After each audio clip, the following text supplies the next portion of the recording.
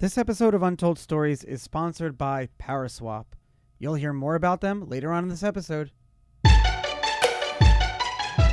What is up, everyone? I am Charlie Shrem, and you are listening to a super special edition, watching a super special edition of Untold Stories, coming to you live from Los Angeles, Sunset Boulevard, Melrose Podcast Studio. We're right beneath the Chateau Marmont and Pink Tacos and everything, the Walk the Stars, everything, all the celebrities right down the road from us. So it's really exciting to be doing live shows like that again. I'm here today with Scott Stewart from the Kava platform. Scott, thanks for coming on the live version of Untold Stories today. Yeah, thank you for having me, Charlie. Oh, Scott, so DeFi is growing up. The Kava platform is growing up. There are so many different blockchains and products under Kava. And it seems to me that the whole ecosystem really under DeFi is changing. The whole industry, I would say, is starting to go through this maturing process. But it's a little bit concerning to me as I watch the NFT world, as I watch people with penguins and, Facebook profile pictures and things like that. It's a little bit reminiscent to the 2017 era, which now we look back as something good. But at the same time, how is the DeFi world maturing and going to be able to attract the next, billion users? Yeah. So, I mean, certainly it's growing. Probably if you poll a lot of the folks that were around in 2017 and you ask them, kind of after that cycle, what would it look like? Or will this thing look, what will DeFi look like in 2022, 2021? I think the reality is probably pretty far on the optimistic side. And that's a good thing. So, I mean, like you mentioned with 2017, that's generally a good thing, right? Like you can see it manifest itself in ways that you're like, I don't really know. But overall, growth is good, for the industry generally. Maybe I could just for the listeners, just take a quick step back and just kind of introduce myself and Kava a bit. I would love that. Yeah. Well, so anyways, I'm Scott. So I started out kind of my career doing internet poker, which is actually what a lot of crypto folks did. So back when that was really taking off in kind of 2005, 6, 7, really got into that and became one of the top, specifically online poker players in the world at the time. And then, it was around 2011 or 2012 when the U.S. Justice Department actually made it difficult for U.S. players to play because they cut out the financial rails. They said Black Friday, right? Yeah, Black Friday. I specifically remember coming back and having a friend sit me down, pour me a little glass of whiskey and be like, I got to tell you something. I'm like, oh, okay, all right. Yeah, so they kind of took the legs out underneath the industry, at least in the U.S. And so I went around, I went to Costa Rica and a few other places to try and play. But, it ended up it was really nice, during college to be able to wake up, not put pants on, manage your capital. And that was kind of the way to do it. And now, you had to go out of country. So that kind of stopped making sense. And I wanted to build things anyways. I knew at the time I wanted to build things anyways. And so after that, I just jumped into starting a business in the ad tech space. So now this is in the early teens when Android and iOS were really starting to hit hard. A lot of people were putting money into advertising on mobile apps. And so I built out a company in that, and then now in crypto since 2017 and the kind of the ride in there. And so I'd say, for me, one of the things that I've really kind of come to specialize in is early state, early things. So early business, early technologies, early businesses, separating out kind of the noise from what I think makes sense. That's particularly stimulating. And then I founded this Kava Labs, and today we have a pretty great team of C-suite leadership that has 20 or 30 years experience taking, emergent technologies to more mainstream audience, and then also having success bringing companies public, etc. Kava, it's been a pleasure working with you guys over the last year, having y'all sponsor Untold Stories and be with the Kava process. throughout, watching its ecosystem grow into multiple blockchains governed by different governance. Now we're talking about um, the Kava Swap, Kava Mint, and Kava Lend.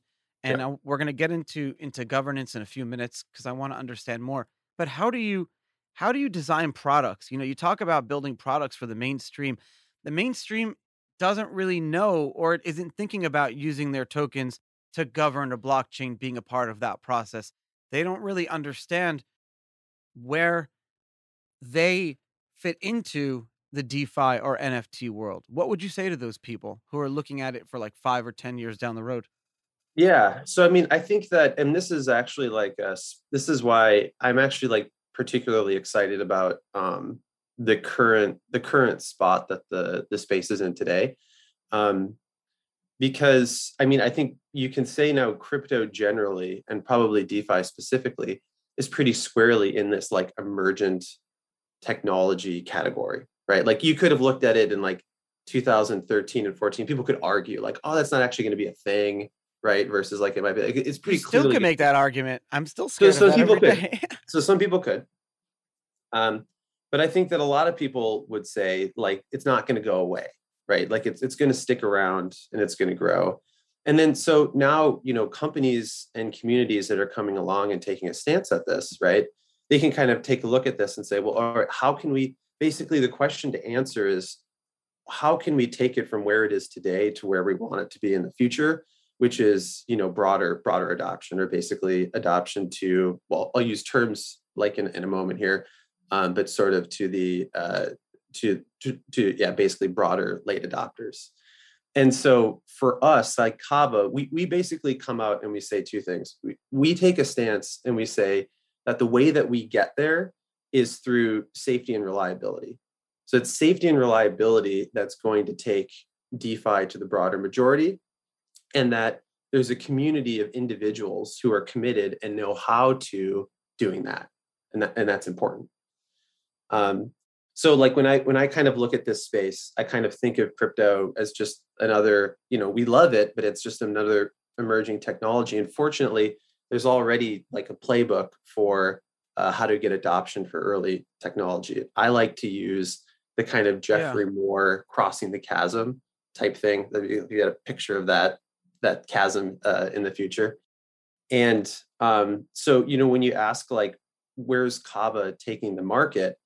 For us, we're setting the standard for reliability and safety. We're telling the market that Kava is the safest place to earn on your crypto, and that we're just applying this simple maturity model of stability, security, and streamlined UX that's going to take DeFi, like other emergent technologies, to the broader majority. You talk about safety and a beautiful product that someone can download and in a fully decentralized way have access to decentralized finance, be able to do things like put a bunch of assets and then create your own mint your own stable coin that you can borrow against to be able to access and do all these things. I'm talking about the ability to take loans against your house in crypto, be able to tokenize your house eventually one day, where the mainstream world is accessing this on a day-to-day basis.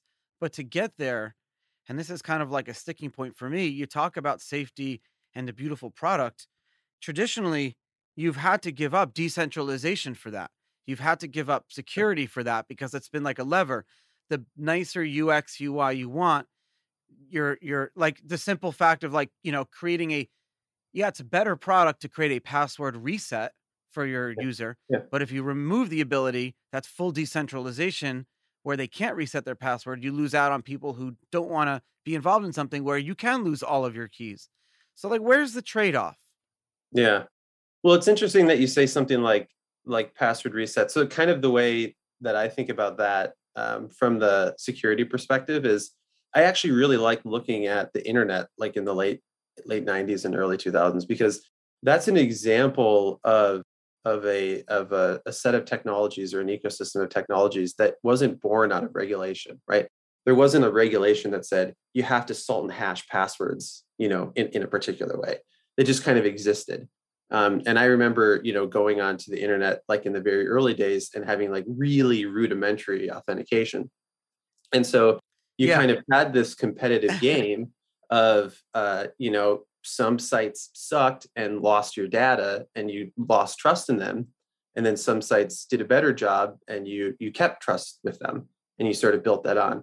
And I think crypto is just kind of that on steroids, right? I mean, Yeah. it is Faster too.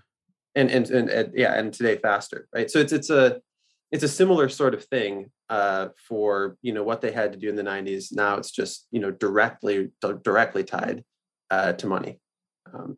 Yeah, and I mean to the point of the technology bit. I mean, when we look at like it's definitely collaborative, right? So we certainly think that we have competitors out there, right? Because we want to be competitive, we want to stay competitive in the market.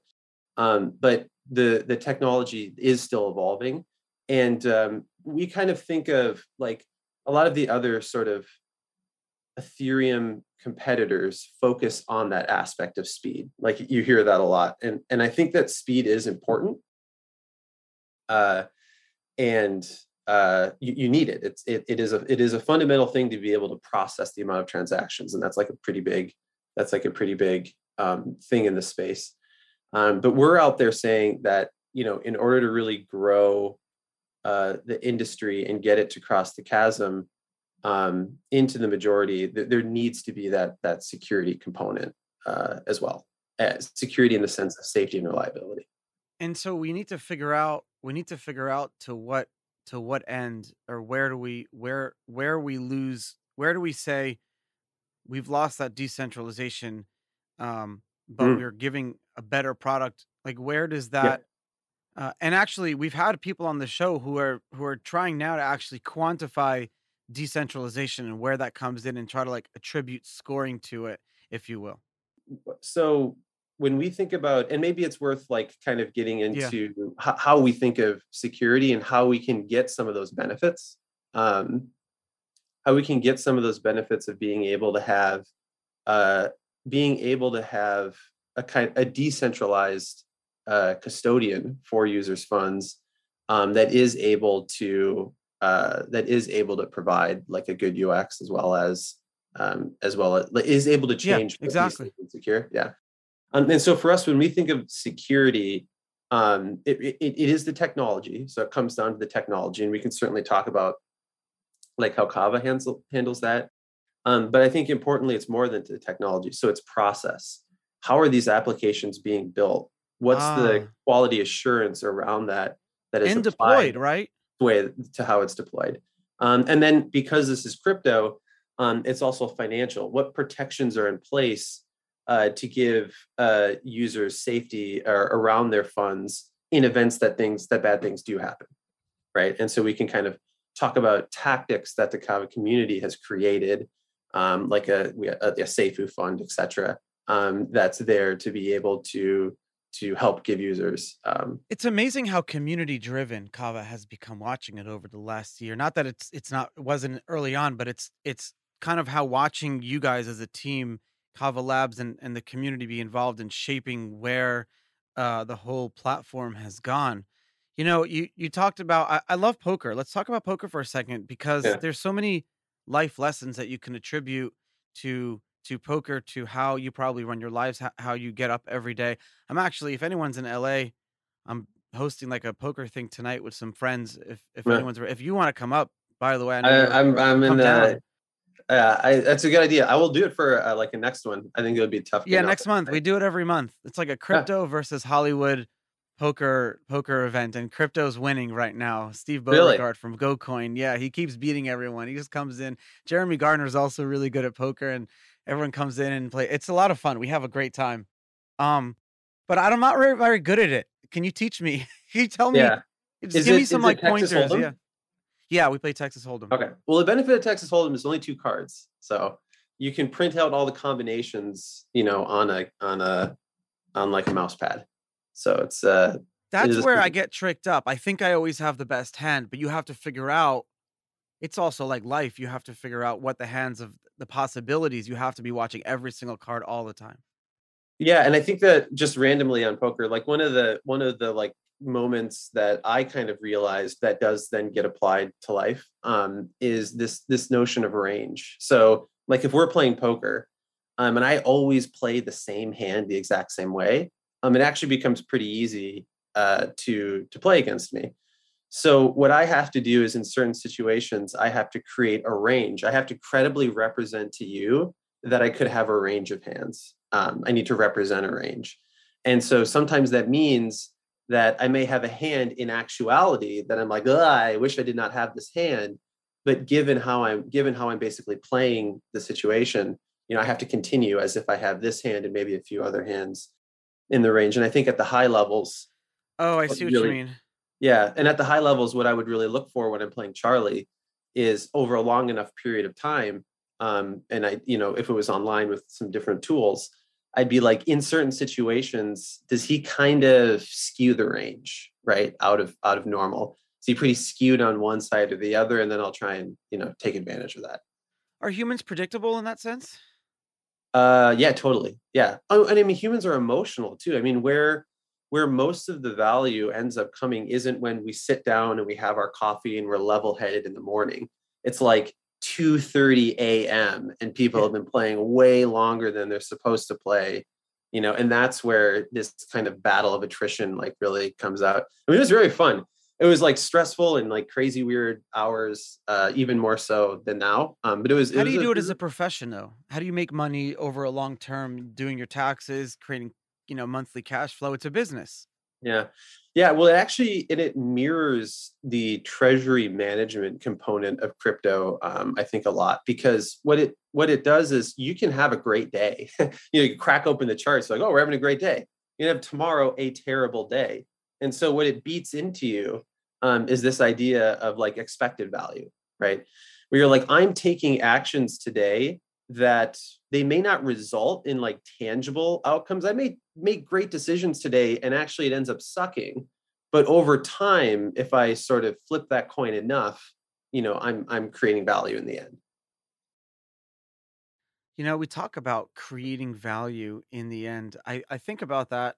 How do I create value in the world that I'm in every single day? It's an interesting thought to ponder about. What type of value are we supposed to be creating in the world? Is it a tangible value? Uh, is it doing, what we're doing in this whole crypto world? Is that the value that we're creating? We're going to be looked back decades from now and know that we were part of something great, still are part of something amazing every single day. It's a beautiful thing to wake up to. And I guess that's why no one's playing poker over coffee in the morning. One sort of like heuristic that I've seen for that I kind of like thinking about is this idea that you can kind of think of value creation, on this, sort of on this like 2D plane, where one side of it is like the amount of value. So one side of it's the amount of value, and then the other side of it is how many people are affected, right? And so, I think that a lot of folks in the startup world, they really try and get all of the area under the curve. They try and say, I'm going to just affect the most amount of people that I can, with like just like the absolute like best product. And I actually think that a lot of like pretty good businesses are built out, from sort of taking either. So you can you can affect a lot of people in a small way. The way that you end up doing distribution with that's different, but that's like, like a camera filter or something, right? Like on an app, right? Where like I, as a software developer, could leverage this Rails of Instagram or something, and I could add a marginal value that gets pushed out to a bunch of people. Or, I could be in biotech and I could focus on a drug that like only impacts like a pretty small set of humans, but is the difference between them dying and living, right? And then there's sort of value under that curve.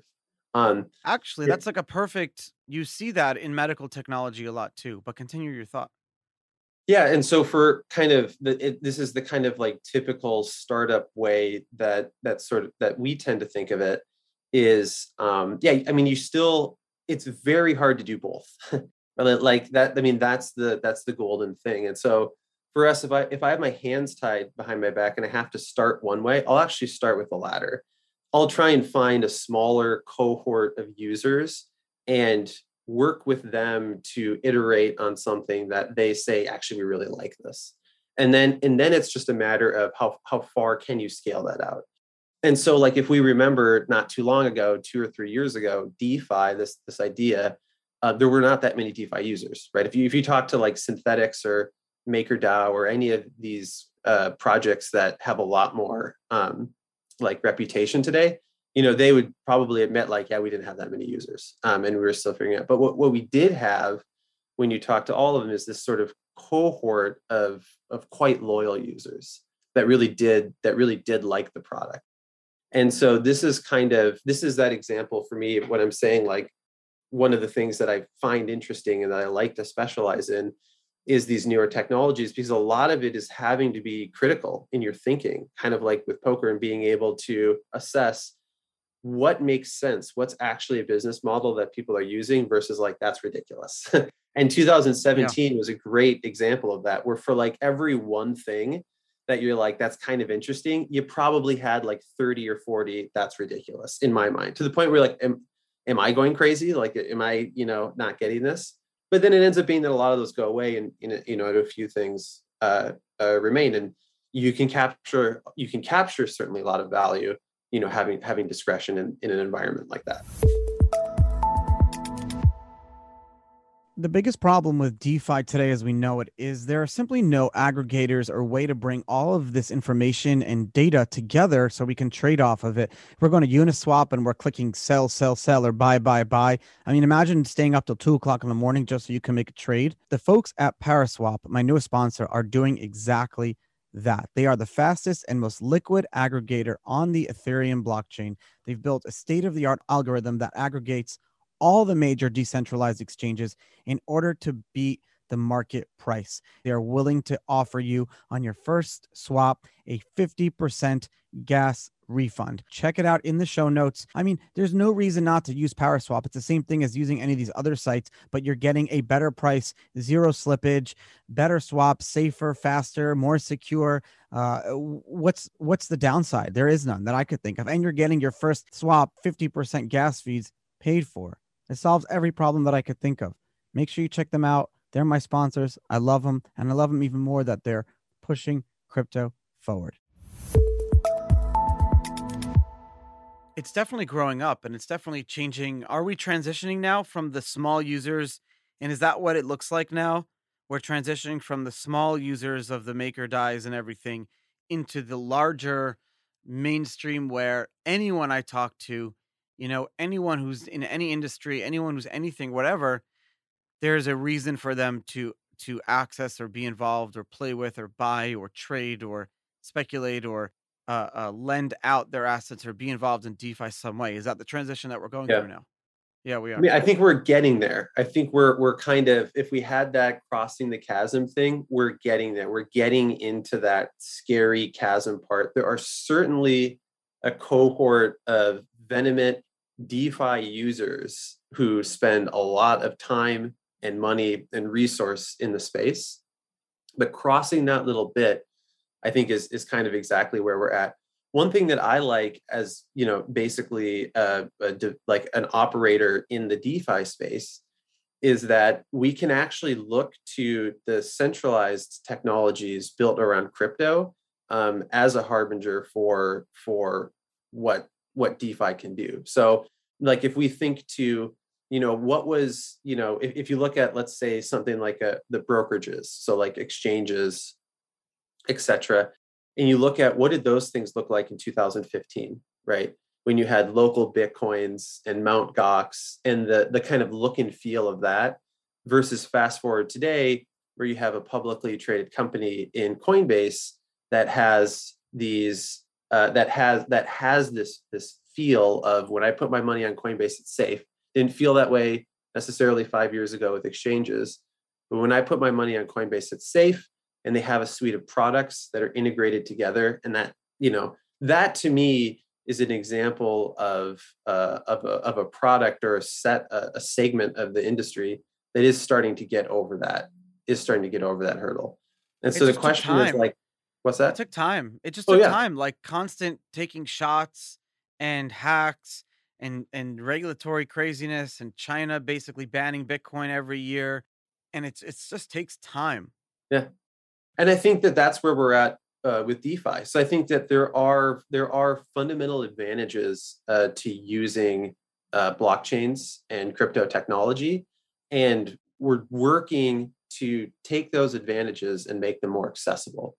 And so, for us, when we think about that future state, um, at least at Kava, when we think about that future state, it comes back to that notion of security is the only way that Kava can be the custodian of the funds that are sitting on the sideline, right? For that upcoming generation of wealth and for Yeah. institutional adoption broadly, that's the way that you're going to get there. And the idea is once you establish that base layer, you can create a composite layer of usability on top of it. But yeah, I mean, that's kind of how we think about it. In the end, this Kava platform needs to be a decentralized fiduciary of that is responsible for custodying that next generation of assets coming in. And so I guess we could talk a little bit like about how we approach that today, like where we're at on that. Yeah, absolutely. And I actually was, as you're saying it, I'm saying to myself, what's the killer app? What do people want to use? So I'm going to kind of ask you too, uh, and kind of give you my thoughts on that. Is I see, and I it's something I didn't think would happen. Is I see stable coins Yeah. Oh yeah. as not Love them. something that I thought was going to be just this like government issued or corporation, like a Coinbase issuing, which they did with Circle USDC or whatever, with Center, they have their consortium of crypto companies and banks or whatever. Um, but what I see more happening is individuals minting their own stable coins or creating, a temporary stable coins that include baskets of different things, different assets, and then they can earn different yields, or they can, you guys actually under the Kava Mint um that operates on the hard protocol. Users can put up a bunch of assets similar to MakerDAO and take out a USDX stablecoin, but they're actually minting their own stablecoin that includes all of their assets, and that's how many Yeah. stablecoins are out there in circulation. What are they then doing with those with USDX? Yeah. So I mean, different people might have different answers. I mean, our answers, but people want to earn money. They want to generate returns. Like it's like, what's the point of financial services? It's to appreciate my wealth over time. Tell it to Um, all the banks. yeah, yeah. Well, and then so and then that so for us, that's what we're competing against. And so when I think of, I mean, that's what these brokerages are. So when you look at BlockFi or Celsius or any of these guys, right? I mean, the product that they're offering is that a user can take their wealth, put it into this service, and generate more wealth. And then in the case of these upcoming technologies, they're saying, well, you can do that better than you can with neobanks, and then neobanks are saying you can do that better than with the incumbent banks. And so what DeFi, I think, like unequivocally has been able to do is it's been able to offer very high yields based on some efficiencies that are found, but it does it in a really risky way. And so that's why you see all of this money pouring into DeFi, but you also see like comically large hacks happening Yeah. on almost a weekly basis at these days. Polymarket, Thorchain. What's happening there? So this is kind of where I'll get into like the approach that we take, and this is where I'm saying sort of security.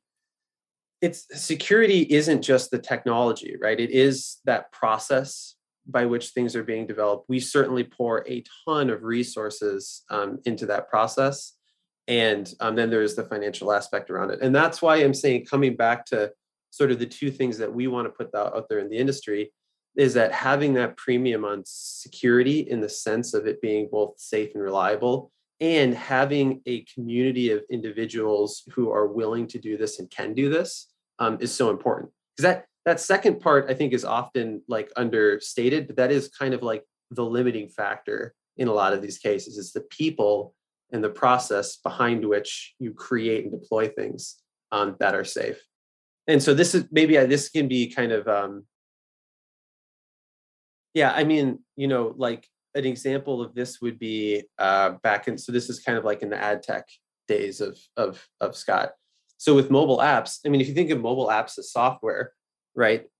Mobile apps as software, I mean, it is a closed source technology that is not money, right? And still a lot of thought goes into the security behind that.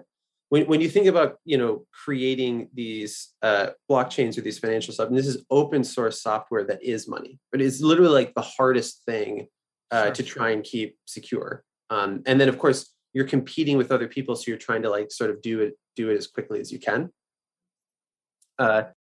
And so like what we ended up doing, again, to borrow like from this idea of the ad tech space, is we've created a model that allows users to get an end-to-end experience with this infrastructure and gain the benefits of DeFi without the risk. And it's kind of, it's kind of like it's a model. You like said the magic words. Oh, what's that? Without the risk? Being able to do DeFi without or with the lowest risks possible. Going back to the early part of the show, and I know exactly where you're going with this, but that's what traditionally has been lost. The more decentralized DeFi platforms you want to use, the more complicated, very unbrandable, very unsafe in the end, because the more decentralized, the more shit can happen and hacks can happen and things like that. So your Kava has kind of brought it to the perfect marriage point. Or at least, we have our take, and this is why I love these industries, is we have our opinion, we have our take on what's going to get us to the broader adoption. And I think it'll work. But we'll see. And so the model that we take is this like Apple-like model where, if you look back then to phones, like in the late kind of whatever people call it, knots, early teens, right? One of the things that Apple did is they said, well, you have this phone and now you have these applications, and we have this ecosystem of applications that are curated. So the idea is that when a user shows up, they have this level of trust and security with the application. It's not going to do things that they don't expect it to do or that they don't want it to do. And it's going to have this look and feel that's consistent. So Kava, for sure, like its competitors, is a financial operating system. But we've created a community over the last few years that acts as basically a curation process for the protocols that get launched to the platform. And this is in contrast to, like, you could kind of think of Ethereum or these other way more open things as like an Android model where people can just kind of throw on whatever they want and then it's at the user's risk. So for us, it's a way for us to that's a good way to explain it. Yeah. And so, but the trick there then, and I think, part of it is we kind of got there by luck, is you have to build out that community of individuals who are willing to participate in filtering what gets put onto the chain. I think that's another like really hard thing that, maybe not a lot of attention gets focused on. I mean, you can have something like Bitcoin, which is just great and actually is decentralized. And then you can have products that are effectively centralized, right? But call themselves blockchain. To actually hit that thing in the middle with the community is very tough. And I think some projects and communities do it better than others. And I think that one of the ways that we maybe backed into it with some luck is for all the things that people kind of maybe don't like about the Cosmos ecosystem, they had a pretty strong ethos around community. And so we did inherit some of that when we chose that technology, just sort of by virtue of like, oopsies, we inherited that ethos. And then also just kind of by luck when we well, whatever, I'll call it luck now, when we were going to actually market the platform Kava, a couple of years ago, things weren't as easy and nice then. So we ended up having to sell a very large portion of the network to kind of keep the lights on and keep things going. So actually looking back on that now, I like that because, we don't control it. Like Kava has more value now. It's traded in lots of places, and we cannot, even if I want to, we can't grab up enough Kava. It's just kind of, kind of too expensive and too big now. And then the hope is that if it keeps growing, that doesn't change. So this is what people don't realize. No, so sorry, finish your thought. Well, it's just, we've happened to have found our place without in that, like there was planning that went into that, but I would say, and that again is the reason why I like this stuff in startups, is that like you can't plan for everything. And in this case, we ended up just getting this like kind of right combination where we have the ability to, we have this great list of validators and holders who are leaders in trust in the industry, that are able to look at this stuff and verify that. And then of course, certainly we promote that too. It's just, I'm smiling because I'm thinking back on, just like imagine some kid, he's in college right now and he's coming to work for Kava, and comes and, and you hire he or she, and he, starts working, and you're like, all right, work on this, work on that. But wait, before we can deploy anything, we have to make sure the community is okay with it, because the community actually are the token holders that govern the whole platform here and the multiple different products that are within it. So it's like, could you imagine someone who doesn't really understand crypto, who's a computer science major, come and intern for you? It's like, say what? We have them. Yeah. It's great. It's just, this is so trailblazing. They not only don't teach this stuff in textbooks, it's just, it's happening in real time. Yeah.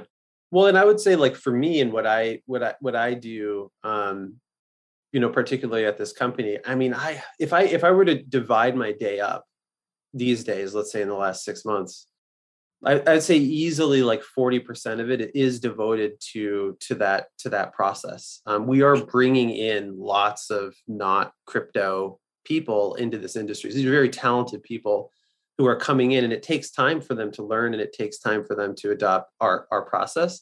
But I think that's that's an advantage that we're going to have that carries forward into the future. It's putting focus on that. So you have, I want to talk now about the different products that are on the platform, and Kava Swap, which is launching actually like in a few days from now. Yeah. But talk about Kava Mint that operates on the hard protocol, Kava Lend, and then Kava Swap. Yeah. Well, and also, I will talk about that. But just that reminds me, though. I mean, again, when you design things, there's trade-off, right? So for us, we don't have, and kudos to Cardano or whatever. But when you look at some of these ecosystems, it's just this cascade of like projects. And you might be like, a lot of those are random little projects, but there's a ton, right? So the benefit of what we do is that there is actually, I think, the highest level of safety in the sense of reliability and usability in what we do. But we are not able to put out project as quickly and in as much volume as a lot of the other, of the competitors.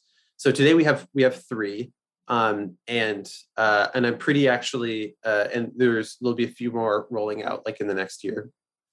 But the way that I would describe this is, you basically have that foundation, and then on top of it, you have this usability layer where there's composability. And so Kava Swap is actually, I'm very excited about Kava Swap because that's kind of like the final piece that you need for really solid composability. So we have Kava Mint. Kava Mint is a borrowing facility. So it allows users to put crypto assets into the protocol and draw a stable coin called USDX from it. And then we also have Kava Lend. Kava Lend is a money market, which allows users to supply a number of different assets and borrow against those assets. I'm just like imagining in the YouTube podcast images coming up. And then now we'll have Kava Swap, which allows users to swap the tokens that are available on the Kava platform, as well as supply liquidity to the protocol to earn rewards.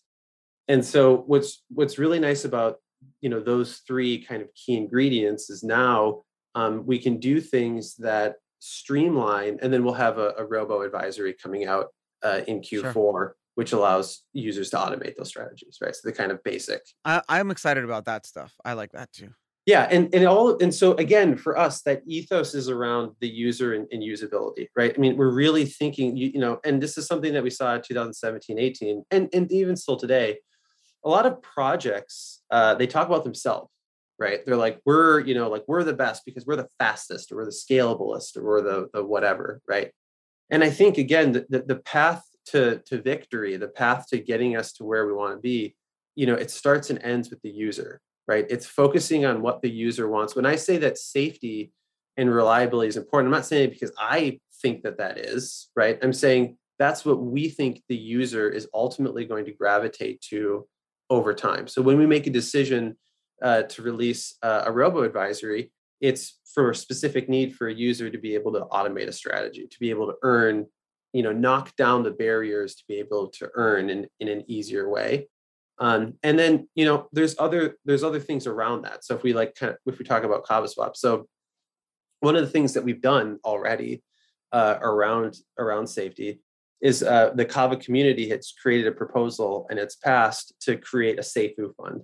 So this is like a general purpose insurance fund, and right now it has like a bit under $100 million in it, all denominated in Kava tokens. But yeah, so what you see, so the difference is like you see a lot of like projects, they'll kind of go along, something bad will happen, and then they're like, okay, what do we do? Well, what should we do? Should we how should we solve this problem? Is thinking about that ahead of time. And that came out of like investigation. So at least today, we went around and worked with a lot of the different insurers. And it ended up being that it's like, oh, okay, I could get a policy for like a few $100,000, but it's not going to do anything, right? When your platform has hundreds of millions of dollars on it, like it's a few $100,000 policy is not going to cut it, right? So it ended up being the Kava community themselves that are underwriting the products, right? They're saying we're going to put, Kava to work to underwrite the safety of the products for users. It's like a captive insurance type thing. Yeah. It's really cool. And so now you can see how as protocols start to be added to the platform, you get this increase in usability. So an example is after Kava Swap launches, I don't know, maybe in like late September, there'll be a proposal that will allow the platform to programmatically liquidate a portion of the Kava tokens that are sitting in the Kava SAFU fund through Kava Swap into stable coins. And so the idea is we're diversifying the basket of assets for that SAFU fund, so that in the event, in times basically when these systems hit the most amount of stress or risk, when prices are going down, you have a basket of collateral that is stable. And that continues to further keep decentralization, further keep governance. Everyone's involved in the process. It's like a fully created cycle. It's the token holders are the ones voting on this, because at the end of the day, it'll either increase, the value of themselves, of their tokens, but of the whole ecosystem, the whole platform, or it won't. And everyone's involved in the process. And it also like hedges risk at the same time. Yeah. Oh yeah. I mean, it definitely, like, I think, and those are, I mean, that's the type of stuff that I actually get kind of pretty excited about, because, we'll have we have our helmet on and we're working every day. Right. And you wake up and, oh, I'm tired and I'm working. I'm tired and I'm working and I'm doing this stuff.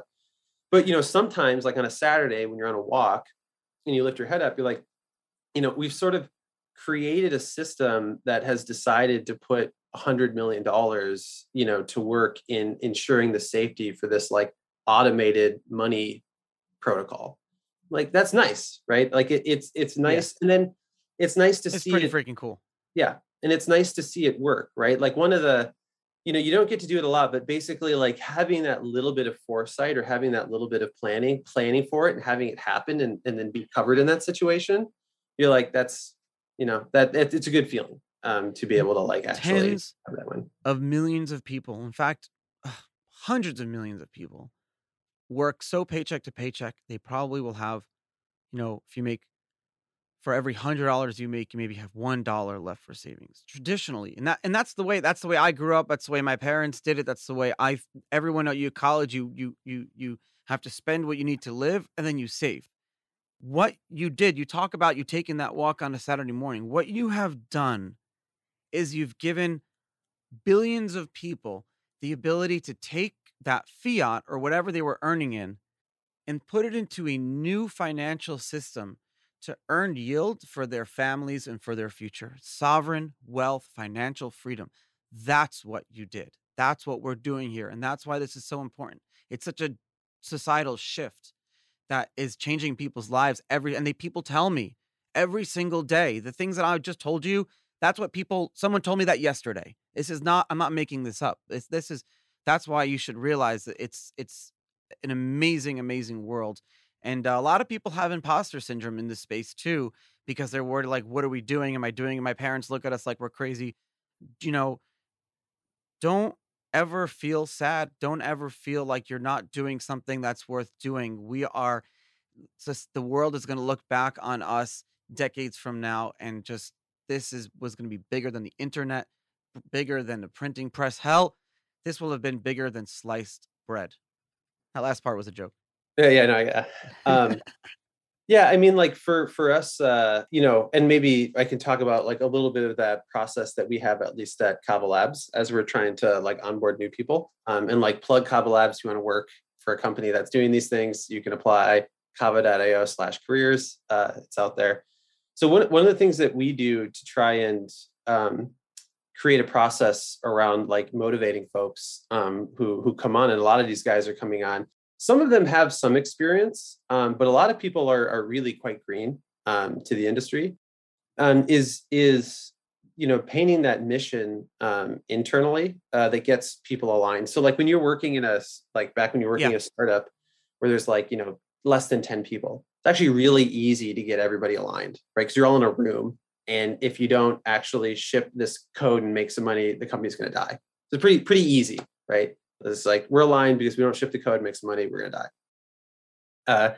It becomes actually a bit more challenging in terms of process as you grow out the amount of people and and if you have some success, because okay, maybe we don't ship this code and we don't die, right? So then why should we ship this code? And so one of the things that we've had to find around culture is how do we set a mission that's both like concrete and tangible as well as aspiring. And so like I like taking examples of like something like what SpaceX has done, where Elon Musk could come on, you could be like, well, our company culture is take actions that make me the most money, right? Like build rockets and stuff, but like in the end, I'm going to get a bunch of money, so isn't that great, right? And like functionally, that's what's happening with that company, but that's not what they're saying, right? That's certainly not motivating to people. That's not going to motivate our employees. That's not going to motivate the community. That's not going to motivate users.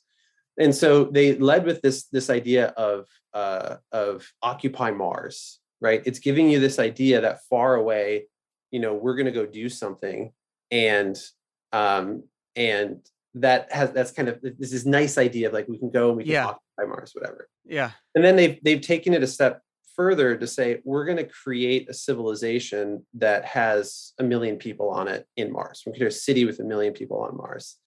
And so this is an example of creating that mission, at least for their company, that allows every employee to sit down as they're coding or whatever and visualize what that thing is that they're creating. And each person can have their own representation of what that is. It's this concrete thing, and it implies success for the business. So one of the things that we're playing with right now is, getting our employees to have this notion that we want to have 100 million users that are crypto native, right? When I talk about like this next generation of wealth, like, every generation sort of reinvents what they're doing. And particularly with technology, you have the opportunity to change that actually quite a bit. And so when we're building Kava and we're planning for things, we're not really planning for like, next month's investor, right? It's like, if you look now 5 years, 10 years out from this, and you're having these young people who are now like 3, 8, 10 years old, and the decisions that they make, we want to enable them to have a platform where they can just be crypto native. They can just have their money sitting on there. They know that they have a safe custodian of their funds, and they have the ability in one place to be able to do any of the transactions that they need to be able to do. And so that's kind of like a metric internally that we're going going towards. I want to work. If anyone's listening and watching and wants to work for Kava, please, it'll be in the show notes. You can follow them on Twitter. You can, he actually just said the link. What's the link again? Careers? I hope when you type it in the thing, it's kava.io/careers. Amazing. Scott Stewart, you are the Chief Product Officer and co-founder of the Kava Labs, the team behind so much I didn't realize of the Kava platform. Thank you so much for coming live on us. That's all the time we have today on Untold Stories special episode. Thank you guys for sponsoring. You guys are amazing. Without you, so many of us wouldn't still be here today. And I'm excited to continue following and seeing what's up next in 3 months from now. Thanks. I appreciate it, Charlie.